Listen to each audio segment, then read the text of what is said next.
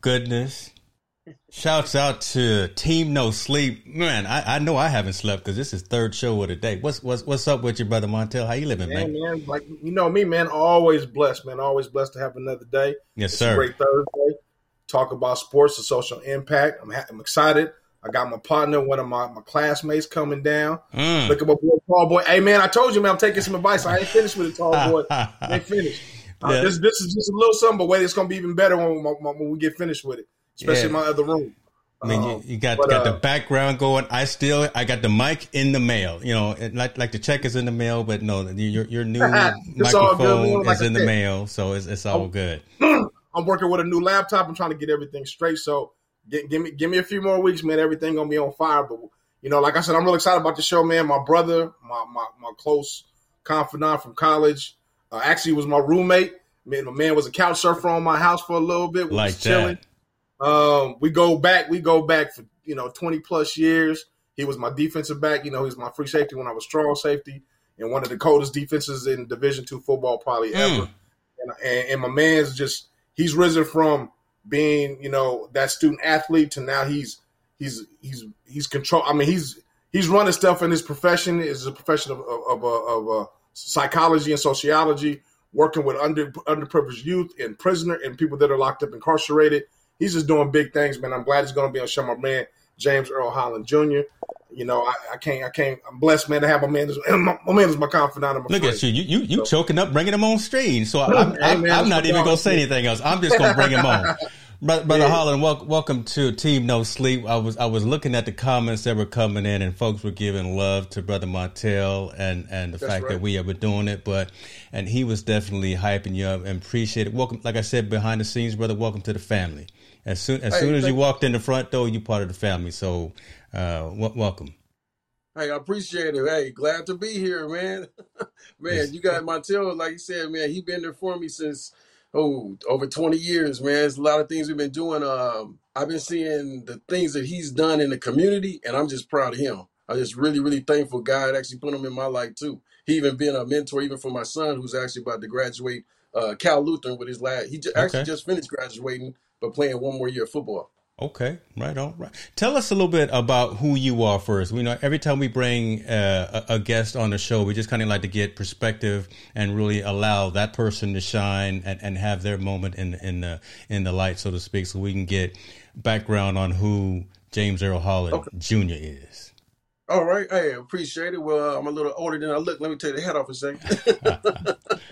I'm actually 51 years old. So I grew up in streets of Richmond. That's Richmond, California. So pretty hard neighborhood and things. But right now I'm a licensed clinical social worker. I graduated Humboldt State in '94, and I've actually opened up my own individual practice for the last year. But I got about 20 years experience working with at-risk youth, mentoring, counselor, coaching, high school football, track, and sports. I've been working with adults for 16 plus years, seniors, disabled, veterans. And again, like Montel kind of said too, I've been working with CDCR in the prison. I work at Wasco State Prison for about 7 years, a little over 7 years now. I facilitated anger support groups, mindfulness support groups, sickle cell support groups, diabetes. I got 2 kids that's type 1. I'm actually type 2. And lifer groups. And I just got a passion really to just motivate people. One reason, if you don't mind, just real quick, that I actually got into social work.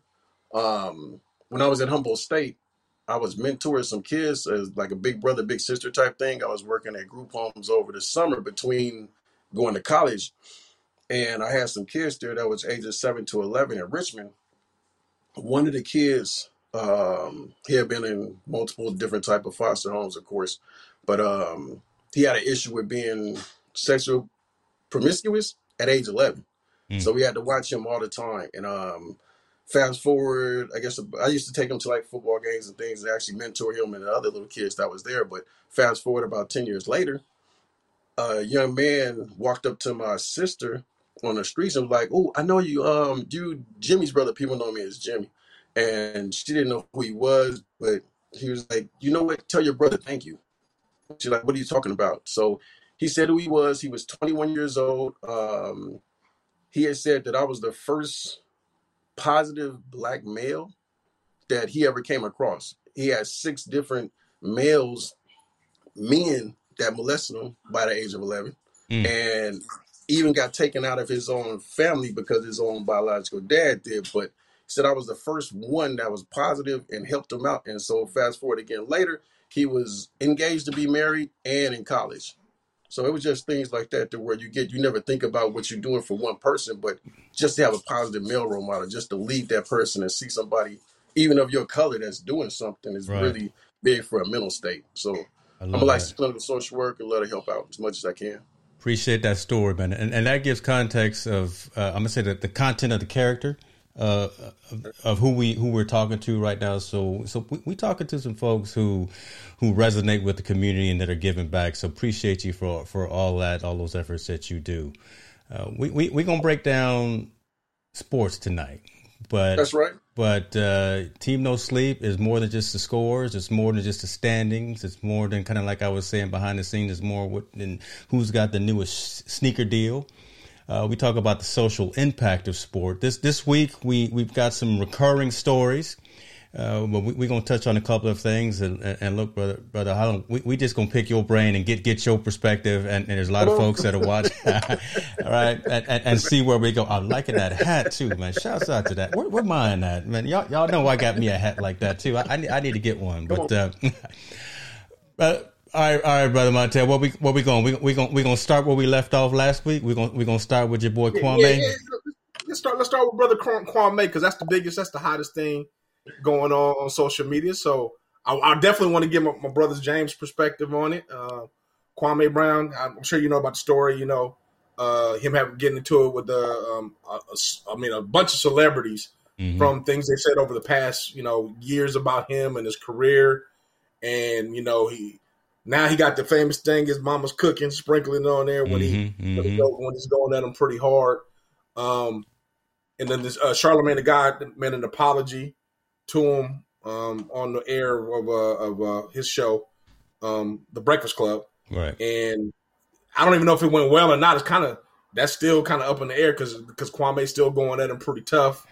How do you feel that situation right now? How's that? And let's talk about from the social space. How's that you think that's socially impacting everybody? Is it just great entertainment, or is that really, do you think this could be some lingering effects from this within our community? Because we're always boastful and always arguing and stuff sometimes, especially within that realm. James, I want kind of your perspective on how you feel about it.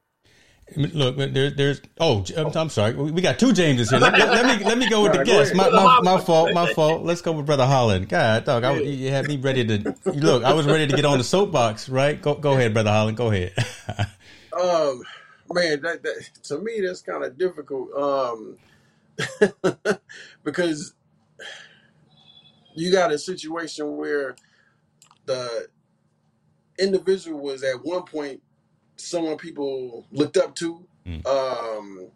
He of course made it into the NBA and people wanted to kind of be like him. And unfortunately, a lot of times when we pick our role models, we pick people that we had no clue, so to speak, of how they really are inside. So right now, again, you don't know if that's something for more publicity. Is that something where he now got a voice where he could actually say what he truly feel about people? And you see how Stephen A. Smith is going back and forth with him as well. It's just, it's in a sense kind of detrimental at times, if you know what I mean.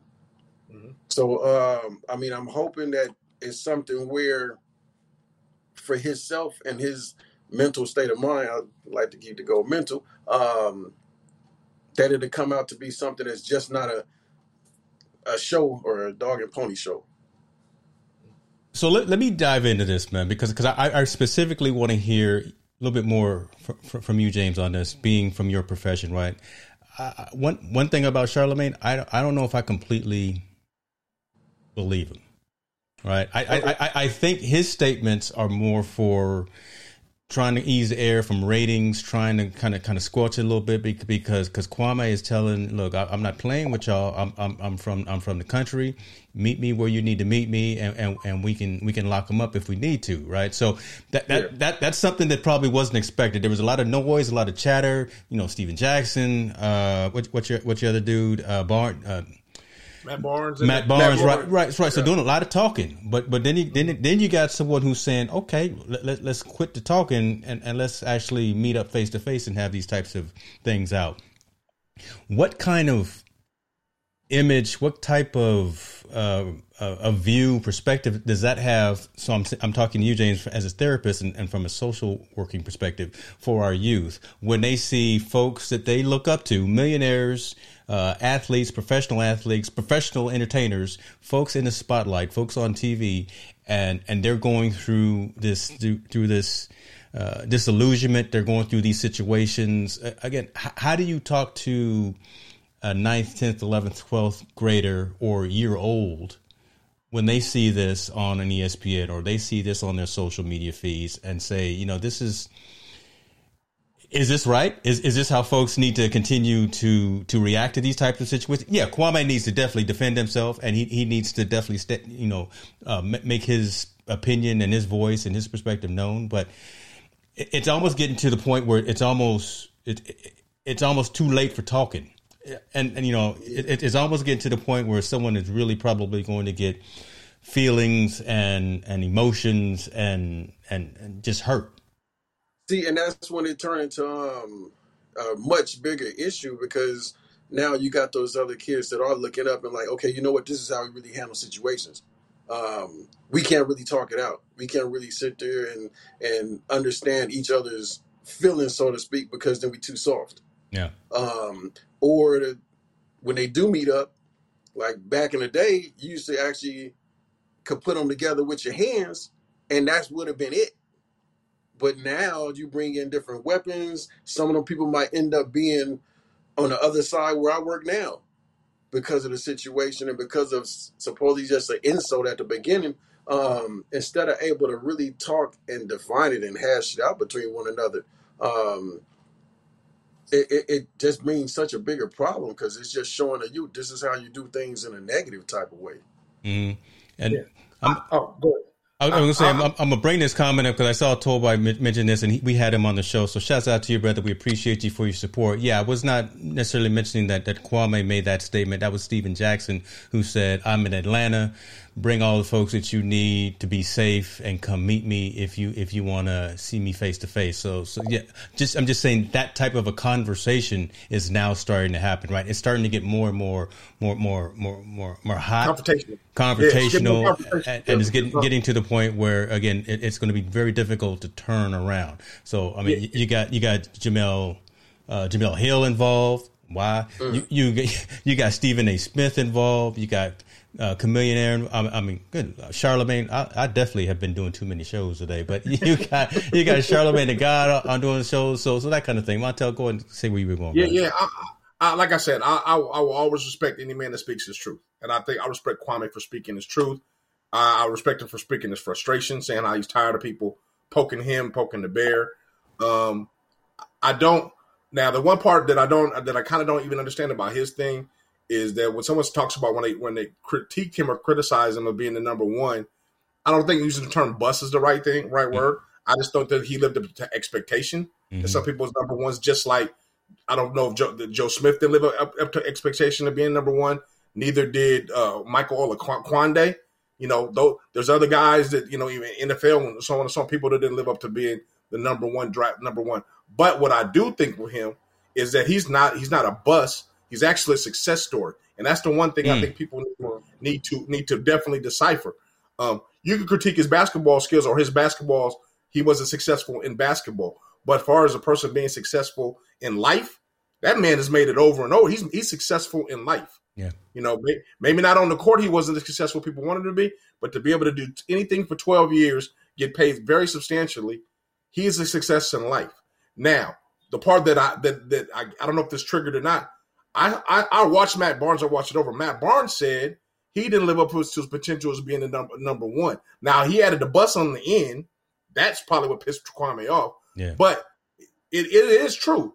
If you're number one, number two, number three, number four, number five pick, with your high person, there's a certain expectation from fans and people in that organization for you to be successful. And if you don't do that, it is what it is. I mean, those are the things.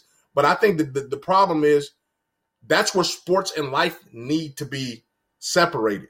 You know, you're not successful on the field, but that brother's winning in life all day, every day, all over, 20,000 times over and over again. I think, and our people, and I don't think just they need to know that as entertainers, as people as they're doing the youth team, our people and these young generations need to understand that as well. This man is successful in life, and that's the most important thing of all. Yeah. Can I jump into that a second? Definitely, brother. I was actually going to turn it your way anyway. Yeah. And you know what? That's a really huge point that we kind of got to get across to the younger generation. Just like Montel said, the successful, how he's made it. But unfortunately, the younger generation, all we do is look at it's a beef between certain people. That's the things that happen with our race. Unfortunately, that's how we handle situations. We don't look at the how he's been able to take care of his family or provide based on his ability and where he got. Yeah, he was the number one pick, and it's just some what's the word I'm looking for? You have to be at a certain level, actually have to perform and actually have to do something because you got that number one pick. But some people, it just didn't happen, but it doesn't mean that he wasn't successful. And if he wasn't successful, he wouldn't have played that many years too. We're looking at numbers, we're looking at points, but he actually was able to still play. I think about 12 years? Mm-hmm. I know he played over a decade. I know he played over a decade. So with that, he was able to take care of his family. He's still able to do some things right now for himself to take care of himself. He's not locked up in prison. Mm-hmm. Yep. Yeah. Yep. That's a great point. And I want to be cognizant, and I want to be respectful to the folks that are leaving comments. So, Tallboy, again, so we appreciate you leaving this statement here. You were wrong, Montel, about the three sides. Listening to the players who played with him, they all say Jordan held him back because he was not able to trade him for Elton Brand. But again, we're changing the conversation right now. We're taking advantage of having someone like Mr. Holland on here and trying to get to that social impact focus, right? Trying to understand what this is doing, this whole conversation, this whole argument, this whole dispute is doing maybe again to the youth that are out there watching it. Yeah, there's a lot going on with this whole conversation of Kwame, of Steven Jackson, of Matt Barnes, of Charlemagne, of all these other folks that are making noise. But right now, this conversation, we're trying to focus on, again, how is this impacting the youth of America, not just America, but really those impressionable minds who look up to these types of folks, entertainers, athletes, professionals, folks that are in the spotlight, and how that may be affecting them. So there's a whole different side of the conversation. And again, respectfully, Tallboy, where you're coming from as being a past player, you're coming from one perspective, but Montel and I right now are literally trying to pull some specific things out of James Holland because he's coming from more of a clinical location. And to touch that again, like people keep coming up again talking about how somebody talking bad or dissing or things like that. But how many people brought up to the point where that man, if you even Google it, look at it, that man was was born. Brown was the last of 8 children born to a dirt poor black family in South Carolina. Over the course of his career, he made more than $63 million, which let me raise this point, which he uses to give back to his family and community. Mm-hmm. That's what he's doing with it. But yet we talking about some distance between the two. We're not talking about what he's doing with the community. Yeah, I agree, James. I think that I think basketball. Okay, he wasn't as successful as people projected him to be in basketball. Whether because he didn't get traded or not, I don't even care at that point. The man is a success story, just like you said, James, from where he came from him playing high school ball to being drafted out of high school to going to the NBA to doing all these beautiful things he's doing for his community and his family.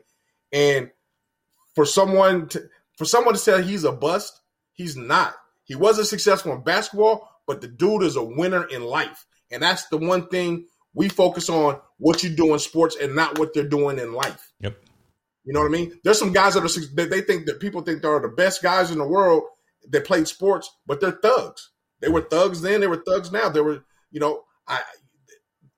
we got to focus on who's successful in life.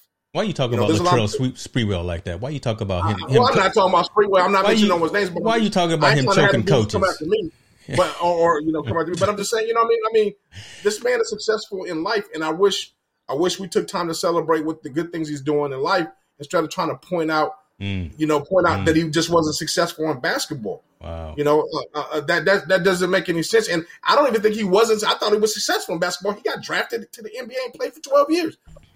There's a lot of guys that don't make it to that never even sniffed college basketball that were great, much less sniffed the NBA and play. So I think he's a celebrator. But I do understand.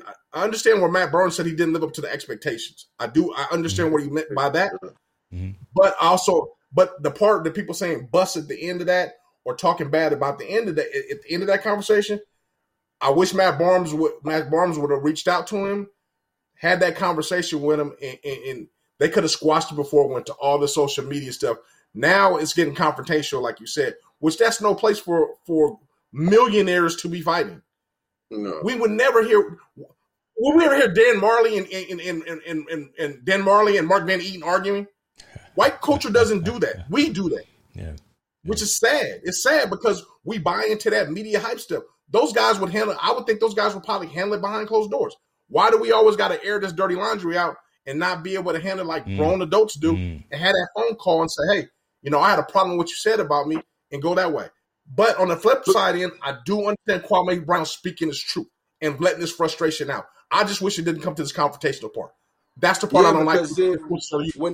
When they do that and they come to the confrontational part and it's put into social media, that portrays the stereotype of us. Yeah, that's how we really are. There you go. Like you said, man, Tim Tebow, Danny Ferry, they wouldn't have did that. They wasn't that great. They had a bust. Yeah. But now it's all of a sudden, you know what? That's how, quote unquote, they are. Yeah. And that messes with the mental state of mind too. That's the part I hate. That's the part that I hate right there. Yeah. That stereotype right there is what I hate. Yeah. So now I think the four very passionate gentlemen, and I'm counting the man off screen right now. Now I think we are in alignment, right? Because as he says here, the social impact is African American males are able to understand where he is coming from. He has the voice. We have to change the narrative to say life is not about how many points we score. So that is it. I think we all summed it up right there. We came at it from different angles. We came at it from, again, social working and from a therapist perspective. We came at it from fans. We came at it from a prior athlete.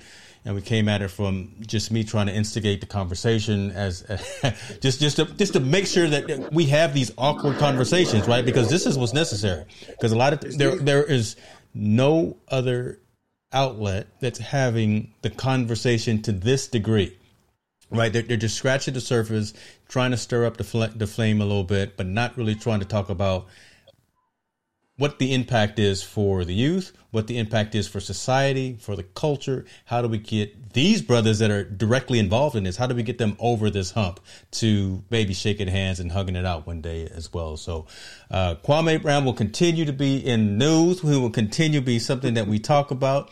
It's a bloomin' onion. What restaurant was that? Was the Blossom Possum or something like that? Yeah, something like that. It is whatever that is, and it will continue to evolve. We will probably talk about him again next time, but let's go ahead and we'll keep it in the basketball realm.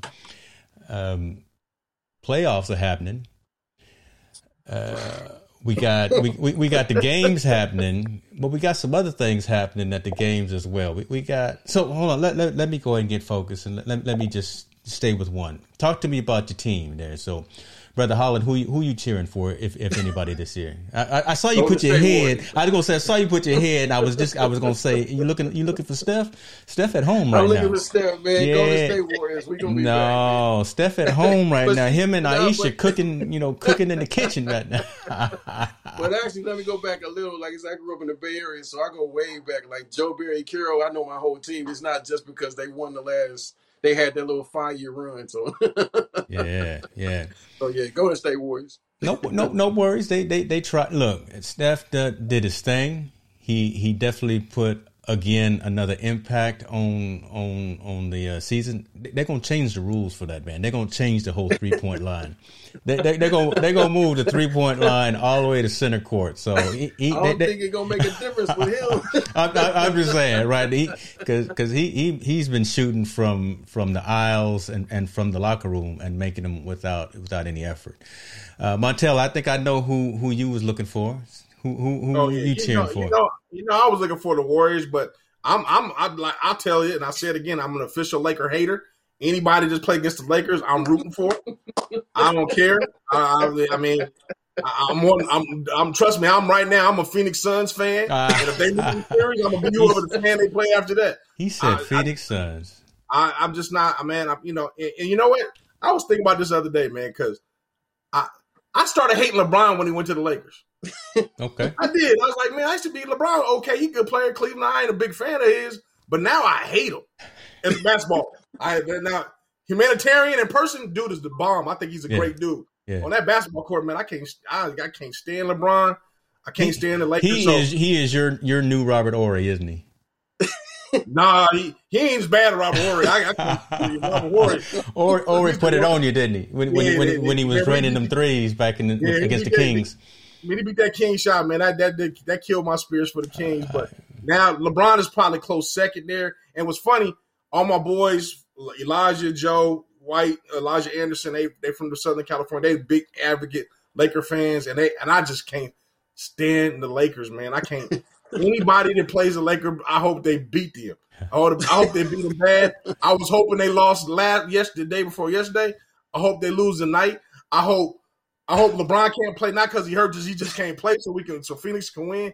Whatever they need to do to beat the Lakers. What's on your mind, brother? You all right? Tell us how you feel. You doing all right? What's going on in your world? So I'm going for how many teams is in the playoffs? It's 16. I'm going for 15 other teams. I'm rooting for 15 other teams to win. There it is. I told you I'm gonna throw some salt on these wounds. So this was all intentional right now. Yet series with Phoenix and LA is tied up 1-1. Phoenix was looking pretty dominant that first game. We'll see how that continues to play out, but I don't have a dog in the hunt or whatever other analogies out there, but I am a fan of the game, and I'm always a fan of the story. So I'm watching for the end story once it actually gets to closer to who's going to end up taking it all home. But we got some fans out there that's causing some problems, and it's almost. It's always been there, but it's now, right, we're just now starting to try to come out of COVID, and there's only a handful of folks that are in the stands. But now you got your boy Russell Westbrook getting hurt, coming out of the game. Somebody's dumping popcorn on him. Ridiculous. Yeah. You got your boy Trae Young out there just dropping threes like Steph from in the garage, right? He's just making it rain all over the place, thunderstorm. And you got folks, as soon as he comes back to the bench, you got folks spitting on him. I don't understand that piece of short fanatics. Brother Holland, talk to me about your thoughts on, again, those are just two current situations that we've seen right now, right? The guy throwing the popcorn on Westbrook and the fool that was spitting on Trae Young. Talk to us about kind of what you think is the mentality behind the fan/fanatic, and because their team is losing, so I'm gonna go out there and I'm gonna kick your wagon. Yeah, it's entitlement is what they feel. It's really, really big. They feel entitled because they went and paid this money or paid this ticket that the person need to do or act or say exactly like they feel. They should win a game. You had the student that had death threats. What college was that? Because they got knocked out in the first round but was the number 1 seed.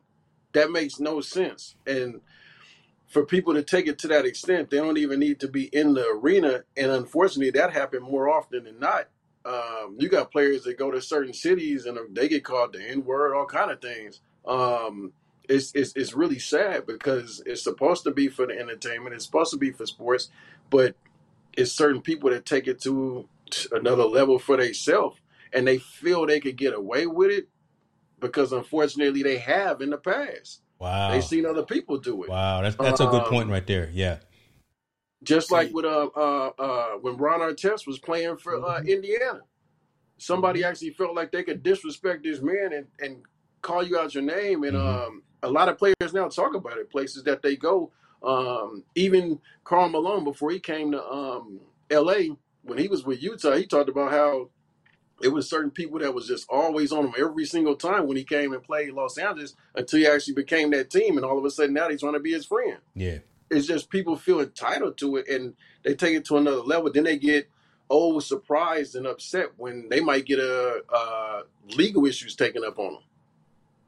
But it's mental because they think because they paid this ticket, because this person is wearing the team that they want to root for, they need to do exactly what they say, and it's not slavery. Wow. That's a powerful comment that you just made right there. Right? I would go. Let me. I'll interject. Yeah, no, go ahead. I would go to the point that I like fans. I don't mind you trash talking me. I don't mind you doing any of that things. But when you start throwing objects or getting physical with me or physical with another athlete, I think you should accept you're gonna have to accept some repercussions because throwing popcorn on Russ. That's bad. That's very bad. That's stupid. It's dumb. The fan should be ejected and not be allowed to come back to the playoffs. Or maybe not should be able to. Well, they were. He was actually kicked out of the arena, and he was a season ticket holder, and that's been revoked as well. So that should be done. Yeah, and rightfully so. And Trae Young, somebody's spitting on him. Trae Young the security should either be. He should have walked to the dude and just punched him in the face or the lady. You don't have the right to spit on nobody. Yeah, that's pretty. And especially now with COVID. The fear we are with breathing on somebody. That's a whole. I didn't even think about. Keep going on that because that's a whole different point. There, right? You're gonna sit here and spit on me. That's assault. That's assault right now. That should be considered as assault, and you should be charged accordingly to. I don't know where think you get you the right to spit on somebody, or think you because if you're spitting on me, I'm figuring that you're demeaning my character.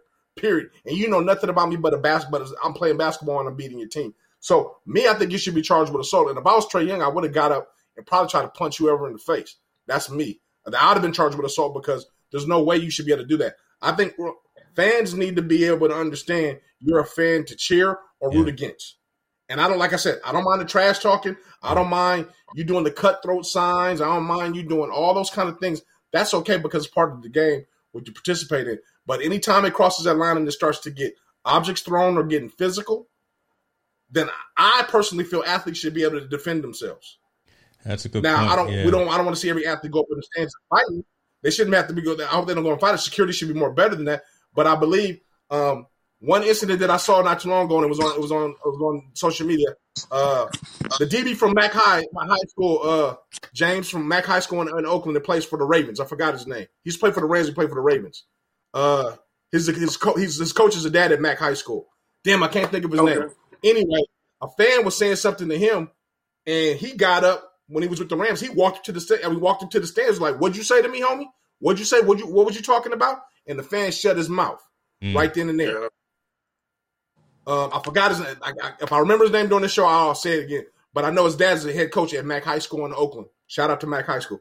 But he checked the fan, and I think some of these fans need to be checked. They really do. They really need to be checked and understand you're not going to sit here and disrespect me and do things to me and cross that line by throwing objects and stuff at me when it's unwarranted because I'm playing a basketball game and I'm beating your team. Yeah. Man. So I pulled up the article, the most current situation about that fan, and yeah, man, I didn't even think about the whole COVID situation, right? And someone spitting on you right now, so that could be some additional prosecution types of things for Trae. So according to the statement right now, the Knicks released a statement. We investigated the matter and determined that this patron, who is not a season ticket holder, did indeed spit on Trae Young, and for that reason, he is now banned from the Garden indefinitely. We apologize to Trae and the entire Atlanta Hawks organization for this fan's behavior. This was completely unacceptable and will not be tolerated in our venue. So that's being dealt with. But again, I would not be surprised if we see something more come out of this. Let me bring this comment up as well, because not that one, but from Keely. Speaking as an official, the issue is how we've been taught to dehumanize and other the opposition authority at an outlet for our fear and rage. So Keely is a official in field hockey. So she sees, again, a lot of emotion, a lot of real passionate fans as well in her sport. And she's the one back there coordinating the rules, right? Making sure that the teams are doing what they're supposed to be, the coaches are doing what they're supposed to be doing, and again, this is a statement from her perspective. So, if we believe opposing players and officials are human, it's a lot harder to abuse those humans. That is an amazing statement right there. Yes. Your guys' thoughts on that? Statement. Yeah, I think that's an awesome statement. I think she's absolutely 100% right. I believe. You either look at your team as heroes or enemies, and you think it's okay for you to be dehumanized and agitate and go at your enemies any way you want to, instead of you're not looking at them as another human. It's almost like us against something else. It's kind of crazy how those fan fanatics kind of act sometimes. But I do believe, like I said, if you cross that line, you should be dealt with. I'm serious. You can't do that. I mean, if we're on the basketball court in the street court and we're playing hoop and somebody does that to us. Well, you saw Russell's reaction, right? Yes. Russell he don't play either. Russell from the streets too, right? So he was. I think because you cross that line, right? Because you're crossing that line. Yeah, you're definitely you're crossing that line where, like, hold on, man. I mean, at the end of the day, at the end of the day of all these sports, it's a game. It is a game. Yeah. Now they get paid very well for it. They're there to entertain. They're doing all that, but you do not have the right to cross that line. You just don't have to cross that. You can't cross that line at all, because I look at it. You got to treat it like anywhere else. If you're in the streets, yeah. If you cross that line, there's a consequence when you do that. Do this type of thing. You get dealt with. Right? You know what it is. It's that liquid courage, though. That plays a part into it too. That's what it is. They would never. Some of these fools, and I saw the little dude that threw the popcorn at Russ. Little dude, right? If he hadn't had a few beers in him or a few shots of Jaeger or whatever, I don't know. I'm just assuming now, right? But that can't be your excuse. I mean, that can't be. But I'm just saying, that's probably I'm the guy who bought this little $25 ticket, for this 2.5 hours.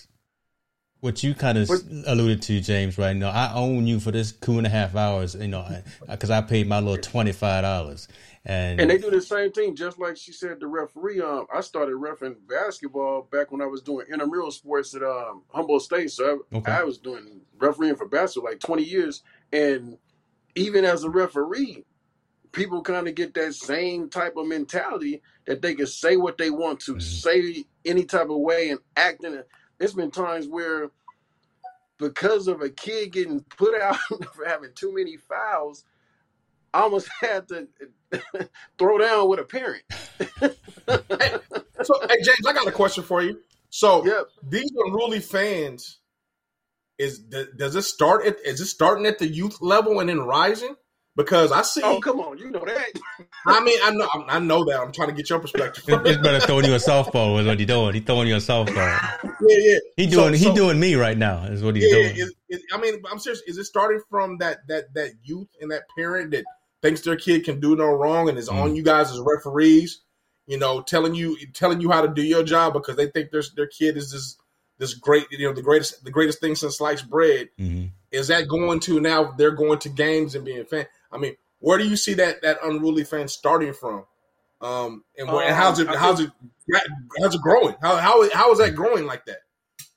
It's because too, like, so you talking about like inner city and people growing up, and unfortunately, the only way they think they could get out, they're not looking at, let me go to school, let me open up a business to help other kids get into college, like somebody that I know on this show that does, or somebody going to school and really working hard to become a lawyer, become a licensed clinical social worker, to become a psychologist, to become a school teacher. You know what? The only way to get out is if we don't do the drugs, we need to make it in basketball. So my little 5-year-old, 6-year-old, I got up every single morning at 4 a.m. He already lifting weights. He already working out. And then at the age of 7 or 8, he go to this game and this coach put him on the bench, or the coach don't give him the ball 20 or 30 times because he's headed into the NFL and he's 7. And then you see the parent coming out on the middle of the field attacking either the referee, attacking the coaches. You could go there. If you had a recording, you could just set it in the middle of the stands and listen to see what the parents are saying about the coaches. They doing the best they can, and some of them not even getting paid. But it start when they're 5, 6, 7, 8, 9 years old. It's a parent still trying to live their dream through a kid. Wow. Make it plain, brother. That's my pastor always used to say. Go ahead right there. Peters. I'm sorry, Marcus Peters. Marcus Peters. That's it. Marcus Peters is my boy. That's the dude to check that dude in the stand. If we ever get a chance, go to YouTube. Marcus Peters checks that fan in the stand. I don't know if he said something or threw something at him, but he made sure that fan. No more. Yeah, that fan ain't gonna do it no more. So I believe these unruly fans and these unruly people that are kind of coming in this picture. I think that behavior not only started with the entitled people that are spending their money, it's also trickling it down to these colleges, high school, and even youth level. Yep.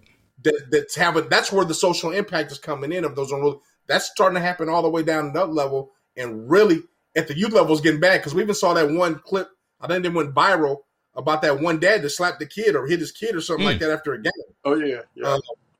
Because he didn't do right or something. So he saw the kid the kid didn't play well or something, and he popped him in the head. It's just getting crazy, man. I think it's really that's bad parenting for one. Right. Number one, and number two, I think those types of behaviors are becoming more and more accepted in our youth, and that behavior is like trickling down from every level, entitled, all the way down to every kind of sports level. These fans are really becoming crazy. Crazy. It's become crazy. Yeah, and see the penalties got to be really harsh though to get it stopped. Yes. Out here in Bakersfield, we had 2 teams. I believe it was Wasco and I forget the other team, but they got into it so bad that both teams cleared each side. Parents even came down into the stands. It was actually the whole tape was looked at. People had legal issues come up against them and legal findings from the whole tape. So it was parents and also kids from both sides because it got that bad. The parents joined in. Wow. You're bringing up some interesting points and some great points as well. And I want to bring this up because this is a good statement here. When you feel disempowered, you lash out at symbols who make you feel helpless. James, the social worker, is part of the force of people helping teach us how to deal with these feelings better. Keely hit it right on the spot. So again, awkward conversations that you got to have because it's happening. And there is, I don't want to say there's rhyme to reason, but there is method to get out of the funk, right? We can correct these situations and we can do better. It does not make sense. It's absolutely incorrect for folks to be spitting on folks, throwing stuff on folks, having parents and teachers and family and kids and siblings coming out of the stands because someone else scored the touchdown. That home training thing, right? I'm old school. Exactly. James, I'm 51 too, brother. So look, I'm from the East Coast. Look, my family is Virginia. So, we know about, home training and you do what you're supposed to do and you speak when you're supposed to. And but everybody played a part in that though back in the day. Everybody. Yeah. So like growing up, if I was at a line down the street, the neighbor had the right yes, sir. to put me back in line. I've been there. I remember. I think my dad is watching right now, so he can. Yeah. My high school coach, that also too. That's where with me still coaching. I try to instill that as well with the kids. But we was going to a CIF championship. Mm-hmm. We had the state champion back to back in the 100 as a running back. Okay. He missed 2 practices just because he the man. Coach did not play him in the CIF championship. Okay. So little things like that kind of really build character in a person to take away that entitlement. Gotcha. Yeah, I mean, you guys are right, man. It takes a village, and I think that village nowadays in today's society is no longer there. Everyone wants to mind their own business and not help or not seek out the things that are wrong or not correct the wrongs in people when they're doing them, especially whenever. And then we start to have this unruly behavior. Yeah. I'm same age as you guys. 1 year younger, though. I'm gonna throw that out there. little young buck come in here. Go ahead, brother. But light skin privilege, baby. That's what it is. That's what it. I thought that you said it. But I believe there is a lack of discipline in today's society. There's things that are different from when we grew up. I mean, nowadays, like they said, they can't spank your kids no more for discipline reasons. Yeah. And I believe there's you don't beat your kids, you don't abuse your kids, but I do believe there should be a discipline there. You don't come. I didn't come making it in before the street lights came on. Ooh, Moms didn't play that. That's not a good night for you. Yeah. So I believe that's been broken, but I think it's been broken in several ways. Not only we used to be a coast culture to say it takes a village and we would help raise our kids and everything. It's gotten so bad where if one thing goes wrong or people are so sue happy or they want to change all these kind of rules on how you can raise your kids, it's made that village individuals.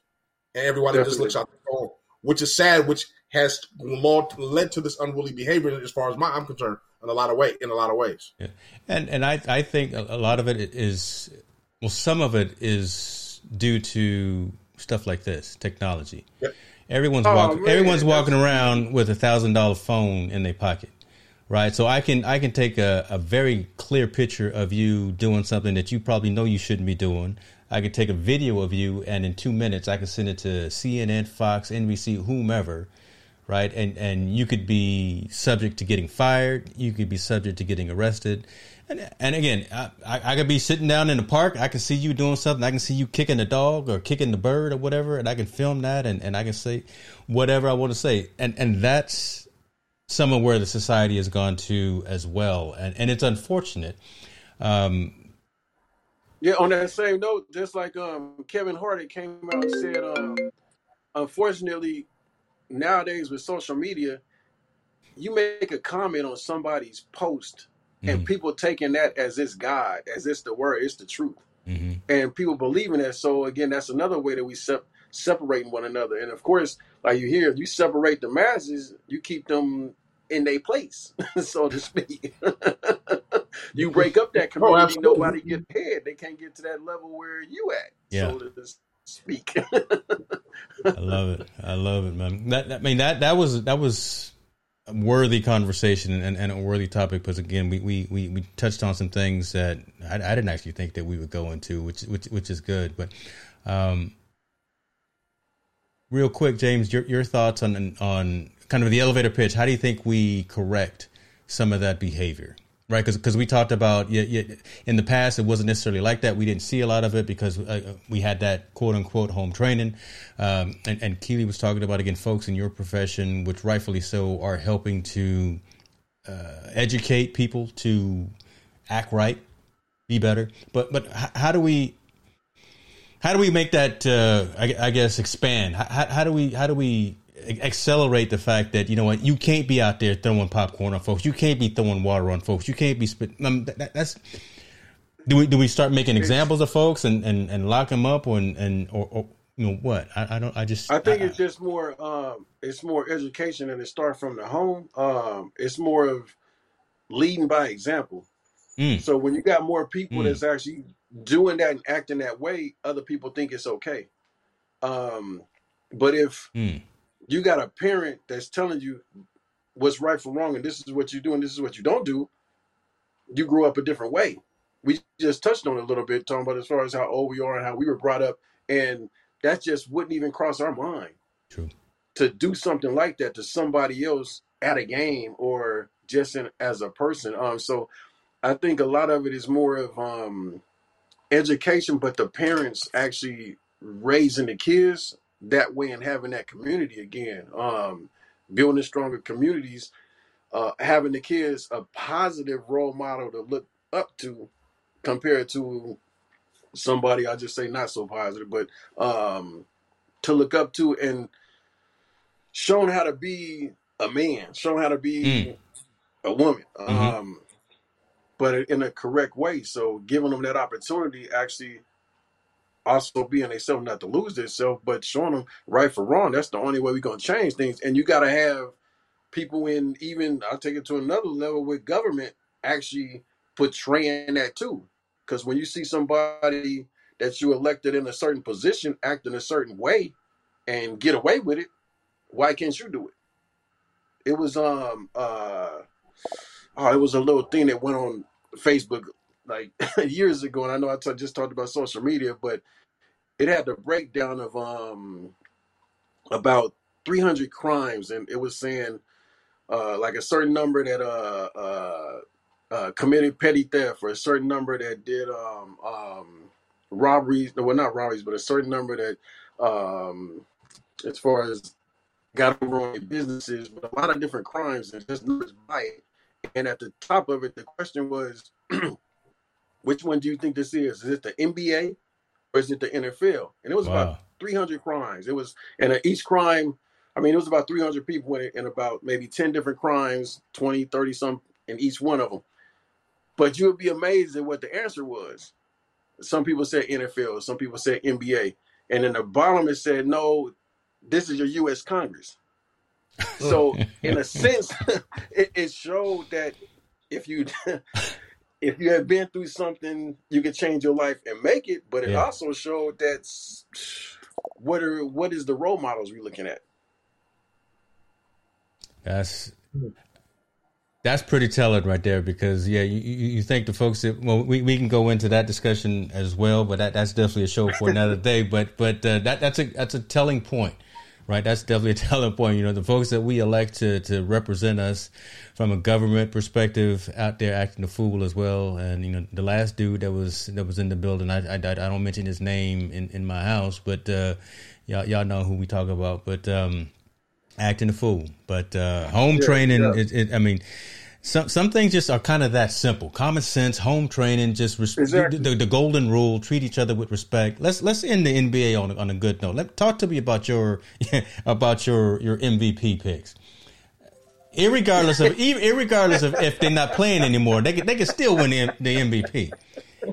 And don't be biased, brother. Don't be biased. I kind of I want to bring some joy back into the conversation. And the things that he did, talk to us. That team, it gotta be Curry to me, from his numbers and the things that he did. Not being biased, but it was a stat that went across once where he broke the record for the most 30-point plus games in a row. He was helping other people out. He did his thing. Of course, he broke his only other record again with 3-pointers. I mean, but one other thing that to me, again, I watched him a lot. He actually helped elevate some of the people that never would have had a chance. Mm-hmm. You got some Atlanta folks over here trolling. You know, look at them. Here we go. You got these Georgia boys over here trolling. I'm just gonna leave that alone. Martel, talk to us, brother. Who you got? We didn't discuss this already. I like Curry. Yes, Curry should be MVP, but I know my boy, tall boy. Talk about the international game and Joker. Joker should be the guy. Don't pay attention to him. He's not on camera right now, so we're not talking. He is just Embiid is third in line, I believe.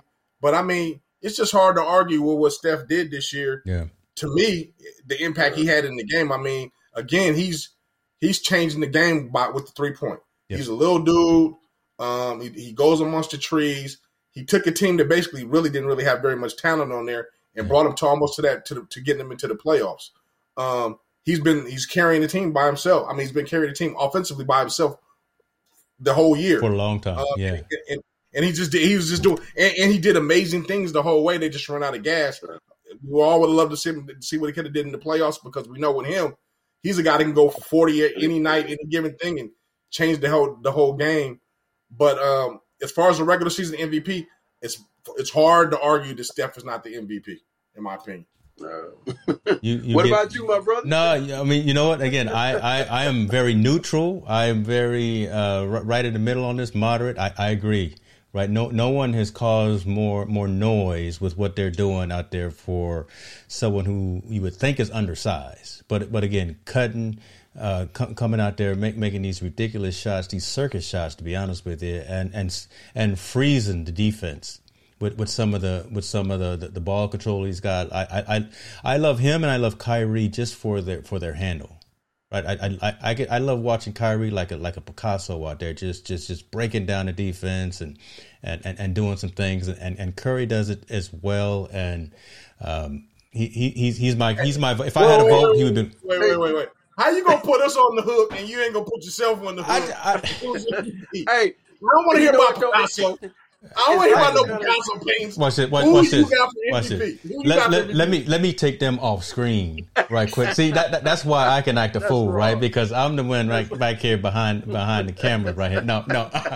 I'll go ahead and put my money where my mouth is. I think Curry is going to pull it out as well. There we go. That's what I'm talking about. Hey, you know what? Another sad part is everybody's so used to Russell Westbrook doing triple doubles that people not even really talking about him that much as MVP. You gotta really, he not like on anything. That's just who he is and how his work ethic and how hard he pushed to be getting triple doubles every single game. Yeah. That's true. True. Yeah, I echo other guys that are being mentioned in the conversation. Definitely Russ. I think Dame Lillard. Yeah, Trey Young. Yeah. Trey Young in the conversation. Yeah, we got a troll out there. Go put your recommendation and put your nomination out there, brother. You know, Yeah, who you going for, Tarwin? But I do. Like I said, man, I think it should go Steph and Joker 1 and 2. Joker's have the guy don't look like he can play basketball. He don't look like he can get up in the morning, but Joker is a beast. Yeah. He's unstoppable in the middle. Guy, and he played a hell of a year. I think if Embiid wouldn't have got hurt, we'd be mentioning him in this conversation because his game has just gotten better and better. But obviously, it's between those three. Mm-hmm. But I think Curry just has so much more of an impact. And I'm not going to say Luka from Dallas. He's been Luka's a bad man too. Luka's a bad man. I mean, he's killing it right now. He's killing the Clippers, by himself. Yes. So, the MVP is obviously he said California bias. It is subjective, man. I got to represent where I'm at, but I think I think dude is just the baller. He's just balling on out of control. It's true. In the regular season, he was just going crazy. I don't see nobody. No one else is doing what Steph did. No one. I mean, no one's doing what Russ did. I like the guys that are doing things that nobody else is doing, and no one was doing what Joker did. I look at Joker, and you be like, man. He looked like that big old dude that he just I don't know what he do. Right? You look at him like, I don't know what he can do. You are not supposed to be out here on the basketball court, but okay. Yeah. You 9 feet tall and you still got some movement. He don't look like he can Dude, he don't look like he can jump. He don't look like he can do anything. But killing it. The one thing he can't do, he can't be stopped on that basketball court. Which is crazy to me. That is true. Which is crazy to me. So I like to see like Steph regular season MVP. It's going to be interesting to see who's going to be the playoff MVP, right? In the championship MVP. That's going to be a more interesting conversation because all the players is in the game right now for the playoff MVP. It was going to make the championship, and right now, that's the conversation we should be having. Who's going to be that person? And obviously, that person comes with who's going to start winning and winning and winning the more they advance. So I'm hoping Dame Lillard shows up, man. I'm a big Dame fan. Yeah, I think Dame's a baller on the West Coast, and then for the East guys, right now, man, I'm gonna tell you right now who I like a lot. That no one ever talks about is Tobias on Philadelphia. That's that dude. Tobias is the unsung hero on Philadelphia. He scores 20 a night. He don't say too much. He's their backbone to scoring on Philadelphia. Him and Embiid do their thing. And when Embiid is there, Tobias has still put up his 20 points. And that's why you see them where they're at right now. Everybody knows the big three and New Jersey is going to do their thing. But Harris is on that team. And who's that? Really talk about Harris. I think that's Harris. That's on that team. He was shoot your lights out. Yeah, he can shoot your lights out over there. I think it's Joe Harris, right? Joe Harris. First name. Yeah, he's a baller too. I mean, it's an interesting playoffs, but I think Noah's talking about Giannis. Giannis is still doing his thing from Milwaukee. No, not yet. Not this year. Not yet. Right. I don't think he's going. I'm not going to think he's going to win it, but we're talking about in the playoffs who's doing dynamic things. Those guys are still doing dynamic things in the playoffs. MVP of the regular season is Steph. Yes. Put a stamp on it. Done. Now, when we go to the playoffs, now we got a whole other second season. Who's going to get there? Who's going to be to get down? And those guys are all the major players in it. Yeah, because even D Rose is actually playing again. The resurrection of Derrick Rose. So trying to get an East Coast something, but I'm straight West Coast. Yeah, no, it ain't gonna happen. We'll talk about that next time. We'll see as we get closer and deeper into the playoffs. Let's go ahead. Tall boy, don't be out, because we saved the NFL for last. Don't be out like Julio, but Julio. Perfect timing for the comments. I'm bringing up on that's the great segue into it. Julio Jones, I'm through with them Falcons. I'm through. He want to go someplace else. He's and couple of his compadres, the folks that he rolled with. God, dog it, I can't think of his name right now. Why did I? The cats of the Titans. I forgot his name, but the dudes on the Titans are the ones that's trying to entice him to come there. But I really, and James is gonna love this. I know he's gonna love this. He's gonna get a smile right when I say this. Julio Jones would be a great addition to the Raiders. Yeah, definitely. He would be. But you guys, you got to hear my point strategically for football reasons. Why? One, he's going to a great market in Las Vegas. Yes, Two, they love the vertical ball in there. Julio's probably he is the best vertical ball guy when he's playing, because he averages over 100 catches. Raiders have enough to give up beyond that second round pick that they want, or whatever they want, to go to Atlanta. They have a lot more to be able to give up for him to be able to end up in that team. But the difference is Julio wants to go to a winner and a playoff contender right now. I don't think the Raiders is in that position right now. That's the only difference that's there. But Julio, just like Aaron Rodgers, peace out. They trying to get out of this. Aaron Rodgers is in Hawaii right now, and the Green Bay Packers are losing their mind because they can't reach the dude. He is drinking Mai Tais and having luau's, and I saw some photos. Look, the man ain't thinking about them Green Bay Packers, and they are losing their mind. His wife on the West Coast too, right? Yeah, she's Hollywood. Yeah. So that's the news right now, because where they fall, because the big names, especially when Julio said I'm through, and finally went public with that, everyone's now again starting to get curious, and I would love to see him in Pittsburgh. Shouts out to my Steelers. I want my terrible towel out, because we could use it. I could use some more weapons in on my line. Hey, but you guys got a really good one in Najee Harris, man. Yeah, Najee really good peoples too, man. I'm not going to turn down Julio Jones though. Look, if Julio come knocking at the door, we're gonna let him in. Man, that's right. We're gonna let him in.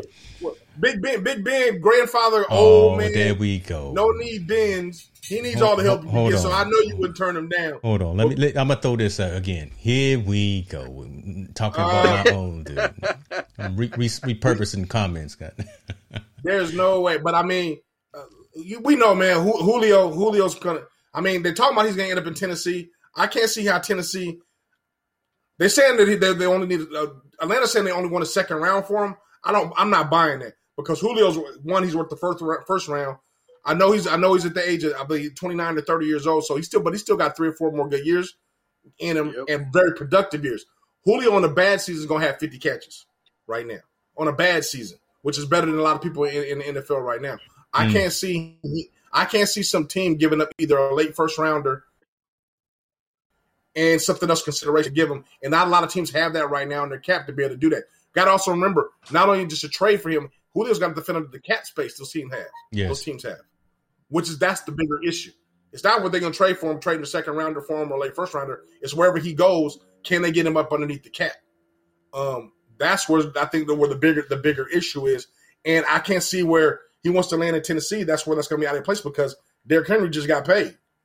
He just got paid. Man. So it's going to be interesting to see where he lands. But I'm going to tell you right now, wherever he lands, that's that's a change in the guard, or maybe who can lead. I'm interested in him. So he's got some options. It's just going to be where they can fit him in that cap room and where he wants to go. Mm-hmm. Let me ask you guys both this before we move on, and this is something that's in relation to this, and I want to talk more about the NFL and about football, and but we got a comment right about Shannon Sharp and how that conversation between he and Julio played out. I have not I've been focused on a lot of other things, and I missed part of a story, unfortunately. So forgive me, I'm human. But do you guys know about what's happened with that conversation between Shannon and Julio and kind of how I know there were some repercussions that came out of that, and Shannon is not being seen in the best light right now. And just wondering if you guys had any insight about what happened there. I know it came on this podcast, right? That Team Shay Shay podcast. I believe the conversation came out of. But I don't know what you're upset about. I mean, he asked the direct questions. I think the direct questions were answered, and it kind of leaked on his podcast instead of him going to the front office or whatever, or him letting Atlanta know however they're supposed to do it. But these days now, everything gets leaked on social media before it gets to where it's supposed to go anyway. So I'm not sure why he's looking at it being looked at as a negative light because somebody announced something on the show that he doesn't want to be a part of Atlanta anymore. And that's funny that they're attacking Shannon Sharp on that same conversation when the dude broke the news about what's the name, Aaron Rodgers right before the draft when he gave him a phone call. So he didn't. Aaron Rodgers didn't tell Green Bay first he was leaving. He told Adam Scheffler first. So why aren't you pissed at Adam Scheffler, but now you pissed off at Shannon Sharp? That's a double standard in the media world. You know, why are you mad at Shannon Sharp, but you're not mad at Adam Chandler for breaking the news? Interesting. Neither one of them the front office first.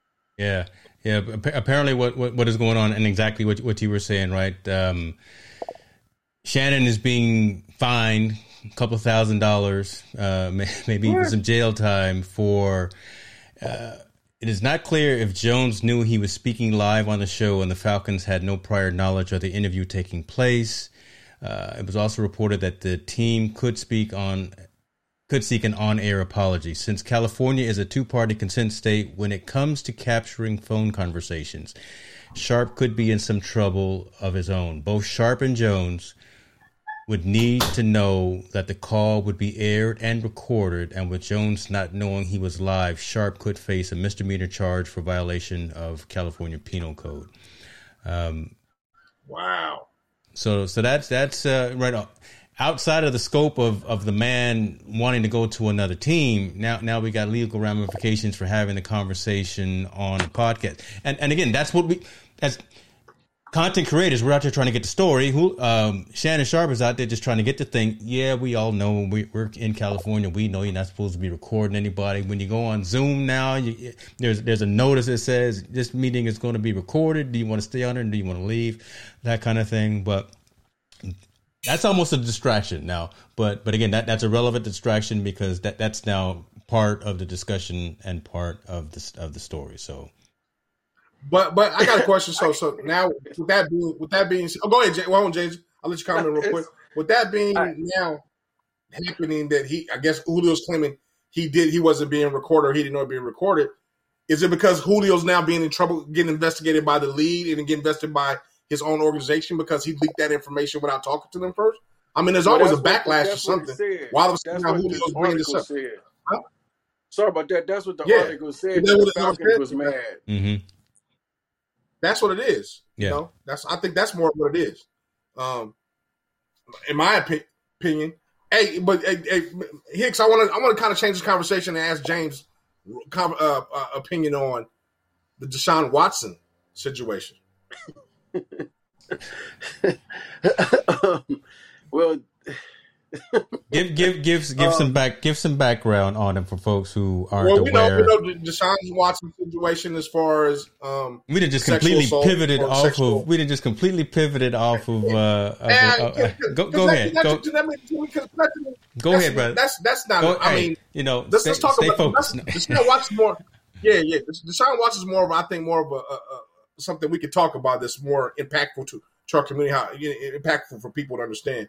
Deshaun Watson situation, the sexual assaults with all the masseuses and all that other good stuff, or all that stuff that he was doing, allegedly doing. That impact now with the Texans. Now, the Texans are they? Does he? My question is he allowed to play? Should he be allowed to play with the situation going on? Or no, because of all the things going on. I'll say two names, and let's see if these people were allowed to still do their business and play. Robert Kraft, and it was a quarterback. What was his name? He played at Tennessee. He won a championship with Indianapolis and Denver. Peyton Manning. Oh, that's his name. Yeah. So with them two names, it was certain situations that happened with them. Peyton Manning back in Tennessee, supposedly. Mm-hmm. I just want to say it to him. I don't know if you guys remember about it. Decided to put his stuff out there to somebody that was taking care of him as a trainer. Mm-hmm. Robert Kraft in and out of the different things and same masseuse parlors and stuff. Mm-hmm. So now you got the Texans who let J.J. Watt go freely. But then when Deshaun Watson wanted to go, oh, no, and now all of these other things are coming up. So, but my question is, but now that they got him, because he can't go nowhere because nobody's touching him. No one's touching Deshaun Watson. Right. Do the Texans say, okay, are we letting them play, or are we or no, you can't play. You got to go deal with that legal matters first. Because I haven't heard anything about he's sitting out the year or he's not training. I haven't heard any mumbles or mumbles any of that yet. That's because they're going to let him play. They're going to let him play because the bottom line with the organization and the team, you're trying to win the game. Unfortunately, that's going to take precedent. That's why they ain't came out and said it. That, as far as my thoughts, they're going to end up letting them play. Wow. Yeah. That's a good point. That's a decent point. And this is an interesting social comment and statement here from Tall Boy as well, right? I mean, it's almost a double standard. So. Yeah, because I think again that's a real. You think he's gonna play? I'm trying to figure out that situation is just real. It's first it was sketchy all the way from the beginning. Like all these allegations came out right when he was saying I'm not coming back, I'm not gonna play. I'm done. And then all of a sudden they they're like, hey, with all these allegations come out. I've always said, and James Hicks knows, I think the team holds some responsibility for that. And this is here why I say the team, I think, holds responsibility for that. The team investigates and knows things that are going on with their players, especially the superstar players. They have constant security, constant investigation what's going on. I know on the record, they gave Deshaun Watson a massage table for him to take home or take whatever. So if you know this man is being accused and these allegations are going, and you give him a massage table to take home to do whatever, that's kind of more encouraging or enticing the situation. And then two, once they heard about the situation once they heard about it twice, once they heard about it 3 times, how come them as a Texas organization didn't intervene and have the discussion with Deshaun and say what is going on to nip this in the bud instead of now ballooning up to these 40 or 50 allegations? Because they know. Those teams know. And NFL teams know what is going on with their players. They even know when a player says a racial comment at a concert. They did it with the guy in Philadelphia. Right. They know when their players are involved in illegal activities or subjected to illegal activities. Mm-hmm. They know what's going on. You mean to tell me they didn't know nothing about any of these allegations through all these women? Since if you turn your cheek and there's a crime and you know there's a crime going on, you're just as guilty as the person who's committed the crime because you did nothing to stop it. How come the Texans aren't held accountable to anything that Deshaun Watson is doing with all these counts? From your perspective, James Holland? Man, that's a good point because it's all about, again, for some of these people and some of these teams, just putting the best players out there on the field and winning the game. So they're going to try to keep it under wraps, so to speak. And then once you try to speak up as yourself to get something, for example, he wanted to go ahead and get a trade. You know what? We finna release this stuff we got on you because we're going to keep you where we want to keep you, if you know what I mean. Knowing the background, knowing the things that they're going through, and you kind of building up a tab, so to speak, that I could use later on against you if I need to when you decide to think your own way. Okay. This is we pivoted and went a whole different direction. This Deshaun Watson thing is not, rightfully so though. It's not going away, right? Because but like Montel said, why now? Why did it just finally come out now when he's had that? He hasn't changed. He was that way from day one. Yeah. But I'm saying the allegations have been there. They've been there. I mean, exactly. One of the people said I think one of the ladies try to extort him, or one of the people, I think the Texans made a comment to the Texans about this situation. His masseuse, his personal masseuse that quit, even knew about his indiscretions with these women. So all these people knew, and you mean to tell me a multi-billion-dollar industry that monitors its employees big time under microscopes don't know? I'm saying if they knew and they did nothing about it, how come they're not held accountable as well? There should be some accountability on their part, in my opinion. No, agree. So agree. I'm not sure. It just sounds like everyone's saying Deshaun Watson. If Deshaun Watson did those things, rightfully so, the law should handle it, and he should be dealt with in the proper manner. I'm saying not only is Deshaun Watson should be under investigation, why aren't the Texans being under investigation as too, by not doing anything to correct that behavior? I would anticipate, or I would hope that there is just some stuff going on behind the scenes that we, as the Monday morning quarterback, or as the fan, outside person looking in, doesn't see. That just someone's paying. Someone on the finance side is paying it off to keep it quiet. But I don't have a lot of hope and faith in some things within the system, but I would hope that this is actually is being dealt with as well, some kind of how, some kind of way, and maybe there'll be a story about it. Because one other story, and then we'll wrap it up on this, that Montel, you and I have talked passionately about, is that Seahawks linebacker that beat his girlfriend unconscious, was all caught on camera, all caught on video, and why that situation wasn't fully investigated, fully put through the legal system and things like that. Maybe it has, maybe it wasn't. Maybe his people paid to keep it quiet. Who knows? Maybe he's sitting behind bars right now. We don't know that. But again, that's another thing, right? Again, when you got big financial organizations and you got a lot of money being involved, you can pay to keep stories quiet. You can pay to keep things out of the spotlight. But hopefully something like that, something like this, the whole Deshaun Watson thing and the whole organization thing is being dealt with by somebody. Somebody with the right heart and someone with the right mentality to make sure that justice is done for all parts and innocent till proven guilty. All those acronyms or things like that. So I just threw that out there to ramble because again I've been in front of a camera for about 8 hours today. So who knows what I'm talking about? I apologize. No, actually, if I go with you on that one a little bit, because think about it, even with Ray Lewis. Different things that happened. He still kept playing. He got 2 Super Bowl rings. So when organizations got money to shut people up and been doing it for years, that's kind of what they do. They think money just cure everything, and then you can get away with it. And that's only the people that's at that level. That's like that face of their franchise, or the people that's going to make the money the most for that team. If it starts to deal with my money, then that's when all of a sudden these things come up. All of a sudden, the person's history, or unfortunately, somebody start to really look into it, and then legal actions might happen. But it's so many situations where the money just hushed everything up, and that was part of the NFL. It used to be a show on I want to say HBO. It was a football show where they were depicting. I just forgot the name of it. They were depicting. I'm sorry. Was it Ballers?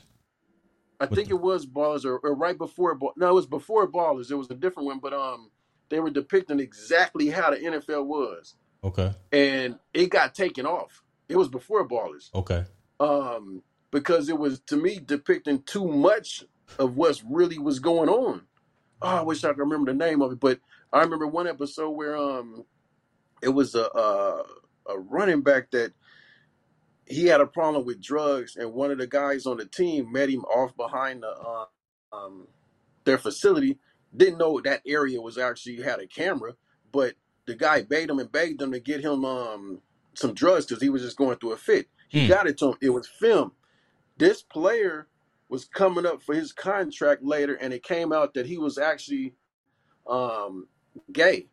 Okay. When the team found that out, they told him if he come out and say that, because he was about to say it, they were actually going to put that video out. Wow. And it's other situations where they were showing parties where they were had like these married players was out doing their thing with different women, all kind of things here and there in the parties, all the different drugs and things. But that show maybe lasted about 6 months to a year before it got pulled. It really got pulled because of it. To me, it was really depicting things that go on. Man, I I hate to bring this up, but just to show you too what you get from things. Back in the day, like what was after college, maybe about 1 or 2 years after college, I know James Trapp's whole career.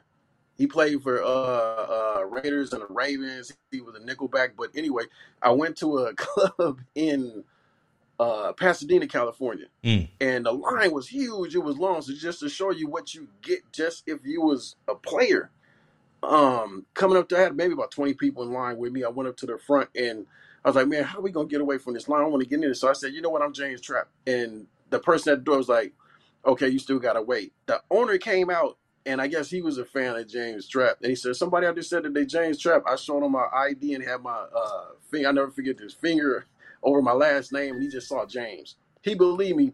It was $30 a head that night. Yeah. Everybody got in free. They put us in a little VIP room. As I was leaving, a minor league team that I was playing on, about 30 players in line, I also got them in free just because supposedly I was playing football.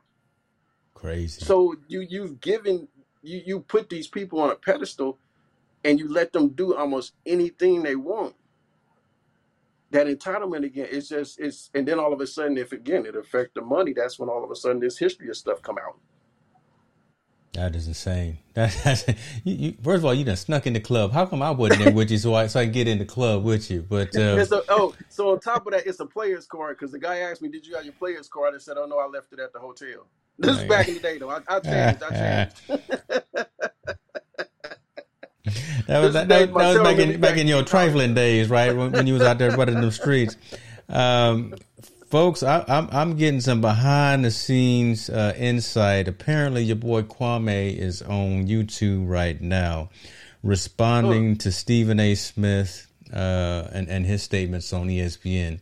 I'm not going to put that on the screen right now because I'm sure your boy Kwame is dropping some 3-letter words, 4-letter words, and some other things. But we will continue the conversation.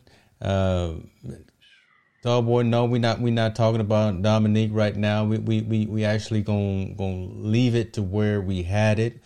We appreciate you chiming in and providing your backseat driving. There's nothing but love for you, brother. So we appreciate that. I'm not gonna lie. I'm selfishly I'm falling because again, like I say, I've been on screen for about 6 hours today. So. Montel, I need to teach you how to produce these shows. So when I start drifting like this, I can have you in the driver's seat, doggy. It's all good. Closing remarks, though, man. I mean, this was it's a great show, right? We had a handful of things that we want to talk about, and Mr. Holland, you came in with a great perspective, and again, it gave us some things to think about again from mindset. And from I mean, just how you're dealing with society and things like that. So appreciate you coming on, man.